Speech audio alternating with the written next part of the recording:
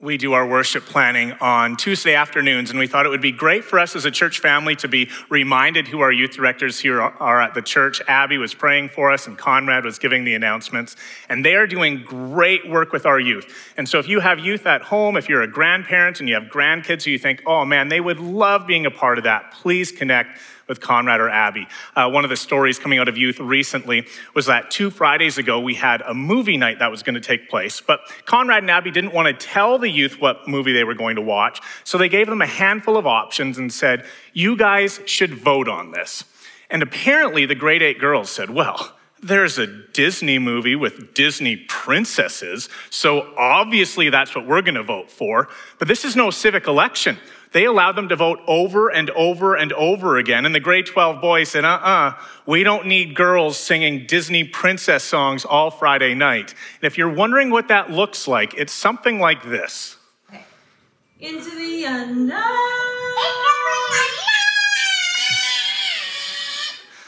So Colton, that's my daughter. You've got a lot of work to do over the next 20 years or so. And so anyways, we've got about 60 youth who come on a regular Friday night, and there were 3,000 votes cast. And I can only imagine the grade 12 boys going, we are going to make sure this is what's going to happen. We don't want any movie being seen. We want the movie we want. We got to get our priorities straight. We got to get our priorities straight. 18 months of COVID. 18 months of our world being turned upside down. 18 months of if we're used to sports or recreation or hobbies or small groups or going to the different events that we would normally go to, that cannot happen. There's this great reset that takes place across the nation. And what have our priorities been, and what are they changing to during this time? We no longer have an excuse of we're too busy. We need to ask ourselves what's really the most important. Suddenly we have time to exercise, we have time for small groups in a devotional life, we have time for family, for projects, for something new. How are we going to use it? I was talking to 2 different dads last week, and they said, oh yeah, my kids' sports have started up again. And you know, when COVID hit, I was really disappointed that we were losing all this sports. But now that we can go to youth events again, I'm starting to wonder, why didn't I use that time more effectively? If you started with a blank slate, how would you use your time? I think that's one of the gifts God's given us. Let's pray. Heavenly Father, help us to put first things first. Help us when we have this opportunity to have a great reset, to put you as number 1. Because it's not easy. And we get so accustomed to work and at home and at play and all the activities that are taking place that we don't always remember what it is that is most important. And so as we open up this book that's 2,500 years old, tucked right into the middle of the Old Testament, something that we probably glaze over if we ever read it at all, may it speak to us powerfully today because we believe your word is taking place, is given to your people to help them grow in knowledge and wisdom and understanding of you. So Lord, may my words fall down and yours be lifted up. I pray this in Jesus' powerful name. Amen. If you have your Bibles with you, I want you to open up to Ezra chapter 3. Ezra chapter 3. If you don't have a Bible with you, you can find one in the pew racks in front of you. If you have a smartphone or a tablet, we invite you to download the app as well. If you're new to church, the Bible can be a pretty intimidating book. There is a table of contents. You'll find Ezra in part of the Old Testament. That means it happened before the birth of Jesus. Big numbers are the chapter numbers. Small numbers are the verse numbers. Now, whether you're new or whether you're a regular attender, if you missed last week, I would encourage you to go back and listen. We did something that we've never done in my time here before, and we went through the history of Israel from the very creation in Genesis chapter 1 all the way up to Ezra, spanning a few thousand years at least. What happened and how did God's people end up where they are? Now, that doesn't really help you for today. So here's kind of a summary of what took place. The Israelites leave Egypt and they go on a 40-year trek through the desert. Eventually, they end up in the promised land and they say to God, can you please give us a king? So God gives them King Saul, and he's kind of a dud. After King Saul, we have David and Solomon, and things are going incredibly well. It's the peak of Israelite history. To give you a glimpse of just how well things are going, this passage is from 1 Kings chapter 10. All King Solomon's drinking vessels were gold. All the household articles of the palace of the forest of Lebanon were gold. Nothing was made of silver because silver was considered of little value in Solomon's days. That's the kind of prosperity we're talking about. And that's a pretty high standard to attain to. So after Solomon, we have Rehoboam, and Rehoboam has that wonderful opportunity to follow one of the wisest men who has ever lived, and he breaks the kingdom in half. And so this map that we looked at a couple times last week, we'll look at it 2 times today as well. You have Israel in the north, their new capital is Samaria. You have Judah in the south, their capital remains Jerusalem. After 200 years of Israel and 19 straight evil kings, Israel is annexed by Assyria in 722 BC. Judah, slightly better in their obedience to God, but they too were annexed, this time by Babylon in 586 BC. And now someone has just taken over the empire of Babylon, a new world empire, the greatest superpower ever seen up to this point, Persia. The king of Persia, a man by the name of Cyrus, said to all of God's people all across this great empire, go back to Jerusalem. Go rebuild the temple and worship God there. That was last week, Ezra 1 and 2. Today, this is Ezra chapter 3 in the first 6 verses. When the 7th month came, and the children of Israel were in the towns, the people gathered as one man to Jerusalem. Then arose Jeshua, son of Jozadak, with his fellow priests, and Zerubbabel, the son of Shealtiel, with his kinsmen. And they built the altar of the God of Israel, to offer burnt offerings on it, as it is written in the law of Moses, the man of God. They set the altar in its place, for fear was on them because of the people of the lands. And they offered burnt offerings on it to the Lord, burnt offerings morning and evening. And they kept the Feast of Booths, some of your translations might say tabernacles, as it is written, and offered the daily burnt offerings by number, according to the rule, as each day required. After that, the regular burnt offerings, the offerings at the new moon, and at all appointed feasts of the Lord, and the offerings of everyone who made a freewill offering to the Lord. From the first day of the 7th month, they began to offer burnt offerings to the Lord, but the foundation of the temple of the Lord was not yet laid. So they gave money to the masons and carpenters. Pardon me, that's verse 7. I want you to try to imagine how difficult this is. For our friends in this congregation who are Nigerian, who are Chinese, who have come from other nations to come to Canada, you can grasp the difficulty and the challenge that lay before them, where you pack up your entire homes, your entire livelihood, and you move to a foreign nation. My background is a bunch of Mennonite farmers who came from Ontario and Manitoba and arrived here in Alberta. And when they arrived, there was nothing. No house, no tractors, just a plot of land. Some of you have moved across country for work or for school, and you begin to get this idea, what would it be like to move to a brand new place? This isn't an international vacation. This isn't the Promised Land or a tour of the Promised Land. This is leaving all your comfort behind. This is looking at your friends and your family and giving them big tear-filled hugs and saying, I don't know if I'm ever going to see you again. This is packing up your donkey, your horse, putting everything you own, your tent, your couple pieces of clothing, some food, and making a 1,000-mile journey on foot to Jerusalem. During this 4-month expedition, you would be with about 50,000 other Jews, and there would be storytelling.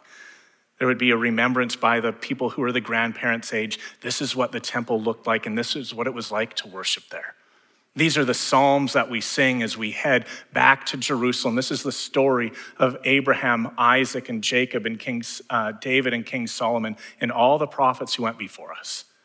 And there's this excitement and there's this joy, and then you show up and you crest that last hill and you see nothing but a pile of rubble. Now, just so we're all clear, this picture is not 2,500 years old. Don't think there was color photography in Persia at this time. But that once magnificent temple, that took 7 years to build with expert craftsmanship, covered in gold and filled with the most beautiful of furnishings, the one that held the presence of God is replaced by a rubble of stone and burned to the ground. And yet, the people don't seem discouraged. They're all sent to their hometowns, and they say, come back of the 7th month. If you have your Bibles in front of you, just to clarify, verse 1 says, when the 7th month came. This doesn't mean 7 months after leaving Babylon. This doesn't mean 7 months after the arrival in Jerusalem. It's the 7th month, probably the middle of September. And we don't have anything like what the Jews had during that time. The 7th month for Jews is the most holy month in the calendar. Our closest would be Christmas, where we kind of get excited about the Advent season and Christmas, maybe the Easter season, and especially if you practice Lent, there's a little bit of that going on. But it's still nothing like what the Jews would have. The Jews didn't have 1 or 2 celebrations. They actually had 3. And the first one is this. It's the Feast of Trumpets that takes place on the first day of the 7th month. After 70 years in exile, the Israelites can relate more to the Jews who left Egypt than ever before, and the 7th month is a celebration of the sacrifice that took place as they left Egypt and went into the Promised Land. The Feast of Trumpets is a day of rest. No regular work is done. While they were slaves in Egypt, they never had a day off. So this was a remembrance that God is giving them a day of rest. Remember when the Jews were in Egypt. Remember that I rescued you. The second celebration is the Day of Atonement. For those of you not familiar with the book of Exodus or need a reminder as to what happened when you were in Sunday school, there's 10 plagues that take place. And on the 10th day, they have the Day of Atonement to celebrate the 10 plagues and their rescue out of Egypt. That 10th plague that took place in Egypt was the death of the firstborn. And what the Israelites were told to do at that time was to take one pure and spotless lamb, sacrifice it, and take the blood from the lamb and put it on the door frames of their homes. And then when the angel of death came, it would pass over the homes of the Israelites and kill the firstborn son of all the Egyptians. The Day of Atonement is a solemn day for the people when they watch this priest slaughter a perfect, spotless lamb and are reminded that all their sins are paid for. Hebrews 9, which is a New Testament book, talks about how the law requires nearly everything be cleansed with blood, and without the shedding of blood, there is no forgiveness of sins. A few days later, they have the Feast of Tabernacles. It might say tabernacles or booths in your Bible, same thing. It takes place on the 15th day of the month. So they've come out of Egypt. There's a few days walking towards the Red Sea. Pharaoh and his army chase them down. They cross through the Red Sea. Pharaoh's army is destroyed by the water. They are on the other side, and they celebrate and praise God. And they look around and say, where are we supposed to live? So they gather a bunch of sticks together, put it together with mud, and they have a Feast of Booths, a remembrance that God rescued them and provided for them. This entire 7th month is one of sacrifice and remembrance, 70 years coming out of exile. It's extremely meaningful. Let's pause for a moment. The Jews have arrived after a 1,000-mile trek in a brand new place that many of them have never been there before. And after getting their food, clothing, and shelter figured out, they come back to Jerusalem, and what's the first thing they do? They worship. The first thing on the docket, let's worship. 2 Chronicles is the book right before Ezra, and listen to how this book ends. They, the Babylonians, set fire to God's temple, broke down the wall of Jerusalem, burned all the palaces, and destroyed everything of value. This place is a pile of rubble. There is no wall to protect them. There is no city to gather in. There is no government. There is no civic structure. There is no marketplace. There is no commerce. There is nothing. And the Jews arrive in Jerusalem and say, we need to worship. We must make God the number one priority. Because when we start with worship, our ethics, our government, our commerce, our protection, everything else will fall in order because we have placed God first. Maybe you know where this is going. Where does God rank in your life? Is God your number one priority? Do you want to see renewal in our lives and in our churches? On a personal level, do you long for more of God? Do you long to seek after God and say, God, I want to be filled with your Holy Spirit. I want to be filled with power so that I can go out and share the good news of the gospel, that I can see my friends come to faith in you. I want to have more peace. Despite all the difficulties surrounding me, I want to know that being involved in you, sharing our lives together means that there will be peace. Do you see yourself living in the freedom that God has to offer?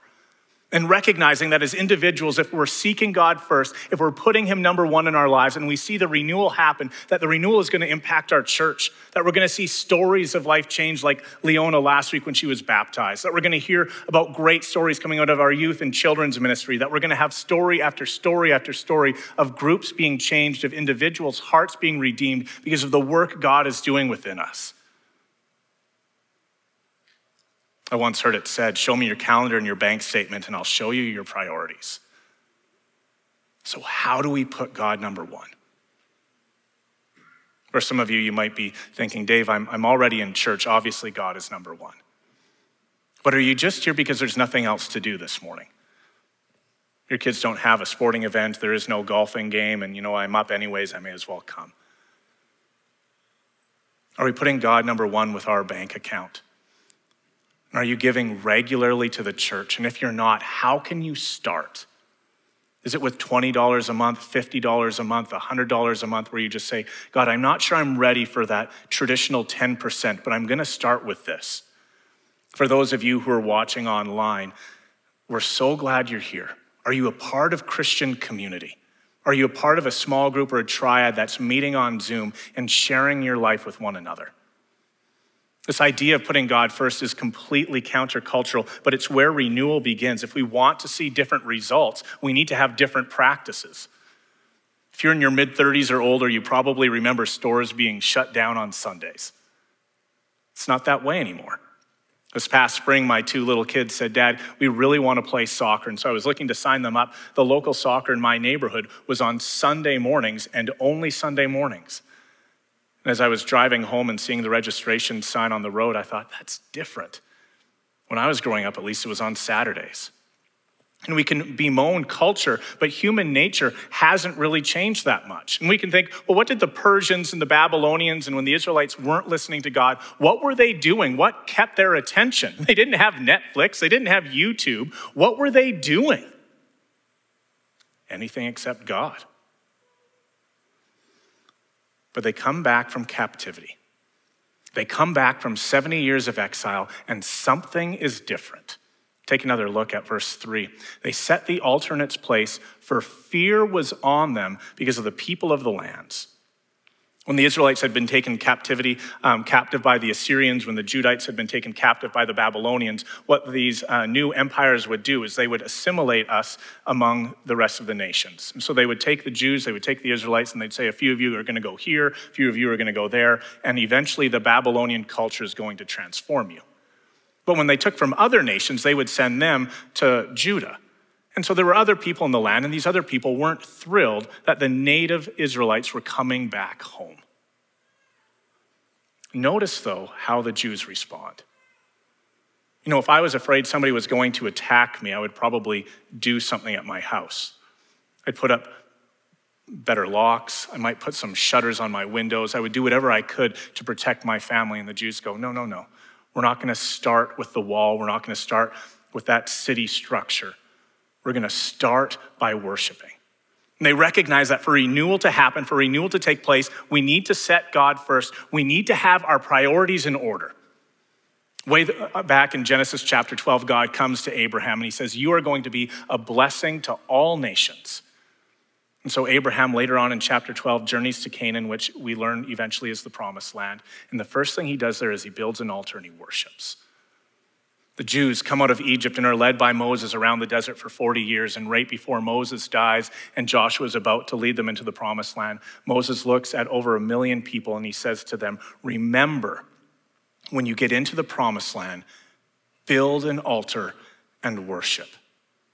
And when the Jews come home, they have a priority. We are going to build this altar and we're going to worship. Verse 7.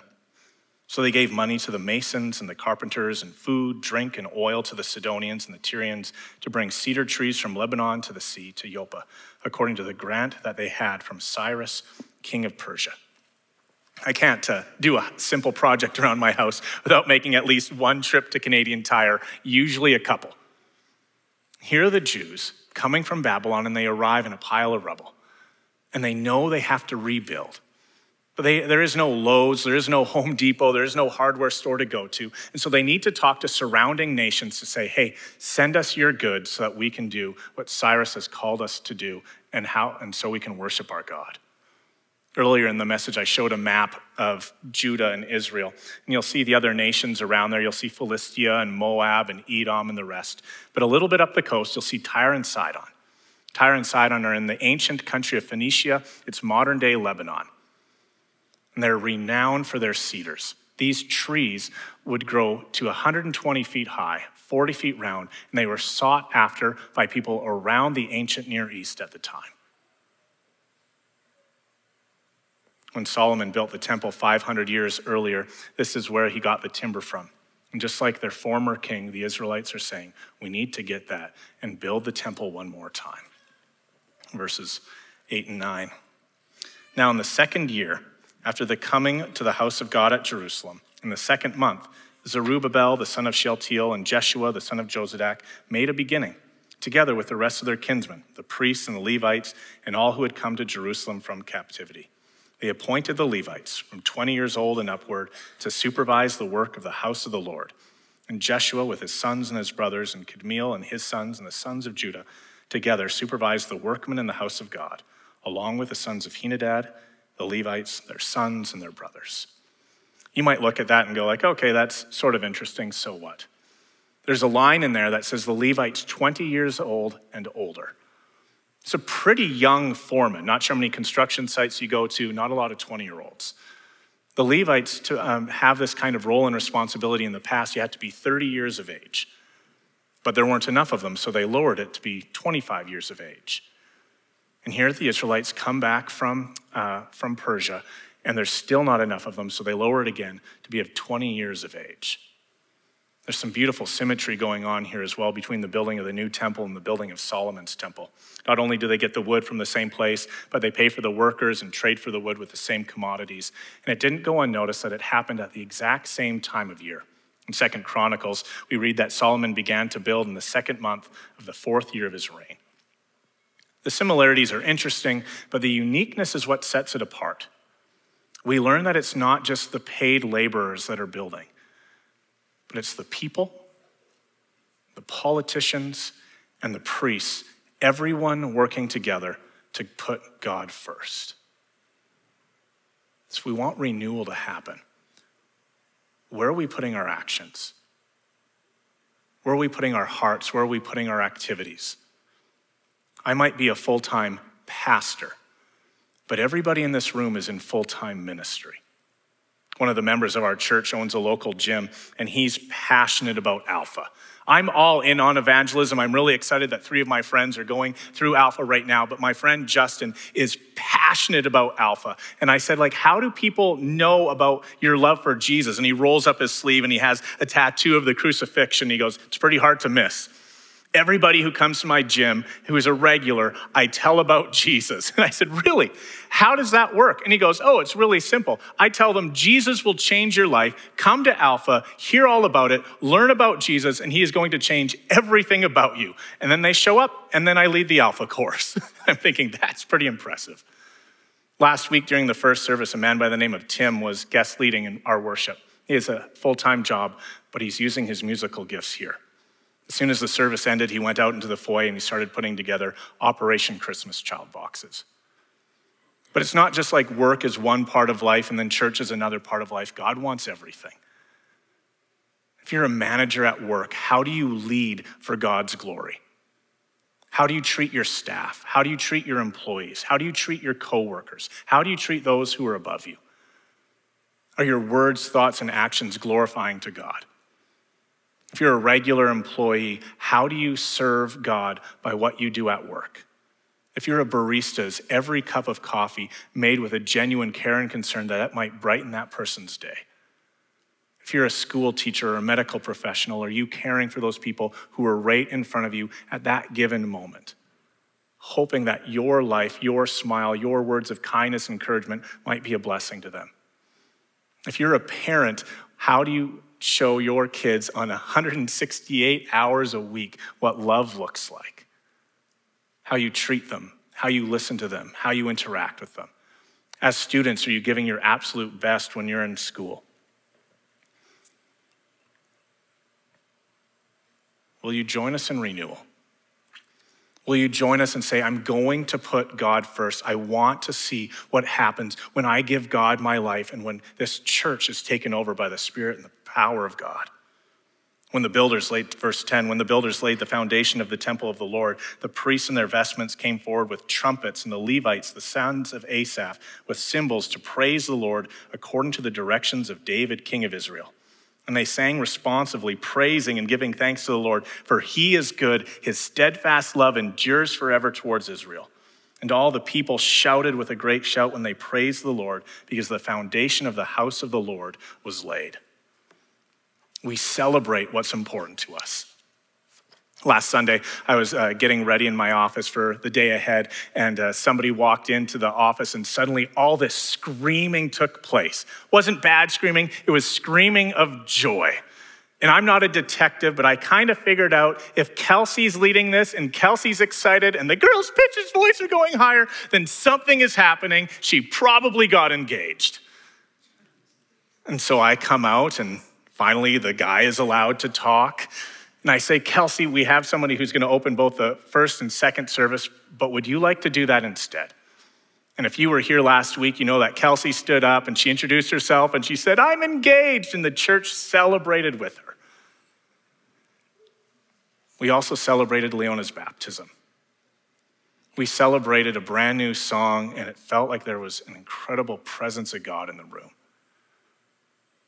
We celebrate that God is at work. We celebrate that God is changing lives. We celebrate that during our Courageous Community series, over 70 people joined small groups and said, we want to serve in the church. We celebrate that during training day, where we train our volunteers and kind of have a pep rally, and then they go off to their different areas of ministry, 115 people showed up. We celebrate that we have 3 Alpha courses and people coming to hear the good news of Jesus. We celebrate when God is at work. And the Israelites 2,500 years ago are coming to this altar and saying, God, will you have all of us? We need you. And here we are 2.5 millennia later. Will we say the same thing? Will we put God first in our time, in our finances, in our words, and how we treat family and everything else? Because when we put God first, renewal starts to happen. But here's what's interesting. Not everybody was happy. Verses 12 and 13. Many of the priests and Levites and heads of fathers' houses, old men who had seen the first house, wept with a loud voice when they saw the foundation of this house being laid, though many shouted for joy. So that the people could not distinguish the sound of the joyful shout from the sound of the people's weeping. For the people shouted with a great shout, and the sound was heard far away. There's 2 groups of people who are present. You have the people who were born in exile, people who were born in captivity, who are so grateful for Cyrus, king of Persia, saying they're allowed to go back home and they're going to rebuild the temple and they're going to rebuild Jerusalem, and God is going to do something special, and they shout with praises for God. But there's a second group, a group of the older men and women, grandparents' age, who are coming back to Jerusalem, but the splendor and the glory of the temple of God is no longer present. Israel, once powerful, is now weak and insignificant. The temple, once large and beautiful, is now a pile of rubble. The riches pale in comparison to the splendor of David and Solomon. The Ark of the Covenant is gone, and where is God's glory? His manifest presence is missing. Last week, Sid Coop walked into my office. Sid Coop, for those of you who don't know him, preaches here once a month. And he said, Dave, we just finished Courageous Community, and I heard that great things happened. What's next? And I said, Sid, we're going to preach through Ezra. And he goes, "Are you kidding me?" And I said, "Sid, hold on a sec." I had a couple Bibles out on my desk. I had a couple commentaries. He got me right in the middle of my study. And I said, "Sid, listen to this. The older people are upset and they're sad and they're crying because the glory of God's temple is no longer there." He goes, "Yeah." And I said, "Do you know what Haggai the prophet says?" And he goes, "I have no idea." Haggai says, "Stop your weeping. This work is of God, and it's going to be great. Now be strong, O Zerubbabel, declares the Lord. Be strong, O Joshua, son of Jehozadak, the high priest. Be strong, all you people of the land, declares the Lord, and work, for I am with you. This is what I covenanted with you when you came out of Egypt, and my spirit remains among you. Do not fear. This is what the Lord Almighty says. In a little while, I will once more shake the heavens and the earth, the sea and the dry lands. I will shake all nations, and the desired nations will come, and I will fill this house with glory, says the Lord Almighty." Of course, church is going to look different pre-COVID to post-COVID. Of course, the temple is going to look different pre-exile to post-exile. But here's what's fascinating. The prophet Haggai, sent by God, says, "You older people who are thinking about what happened, how dare you? Do you recognize that we worship the God of the universe, the God who calls us out of exile, the God who redeems, who renews, who restores? Do you not recognize that there is a foreshadowing going on, that though this is a stone foundation, a greater foundation is coming, a foreshadowing that someone who is going to come, who is not just a foundation, but he is the cornerstone of the faith, and he will be the person of Jesus Christ, who died for our sins, rose 3 days later, and is one day coming back, that Jesus is our foundation, Jesus is the cornerstone, Jesus is the one on whom all salvation rests." And Peter says we, like living stones, are built into this spiritual house to be that holy priesthood, offering spiritual sacrifices acceptable to God through Jesus Christ. Renewal, people, doesn't come through a building. Renewal comes through the worship of our great and glorious King. And Haggai the prophet and Joshua and Zerubbabel are saying, focus on who God is. The church isn't a physical building. The church is the glory of God himself, the person of Jesus Christ, the work of his Holy Spirit, bringing people together in the holiness of the saints. Do we want renewal to happen? It starts with us, to see God transform our lives and our church and our community. Let's pray. Heavenly Father, we thank you for the book of Ezra. While it might be tucked away in the middle of the Old Testament, while many of us might skip it or read it and go, we don't know what that means. God, may we be encouraged that this is a story of renewal, a story of radical life change. We remember what you've done in the past, but we also look forward to what you're going to do again.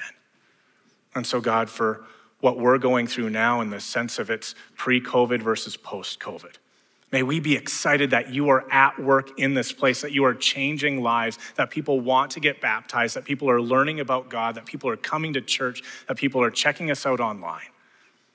And may we be a people that keeps our faith and our hope so focused on you that we see personal renewal and we see renewal in our church, believing that the greatest days are still to come. Pray this in Jesus' power.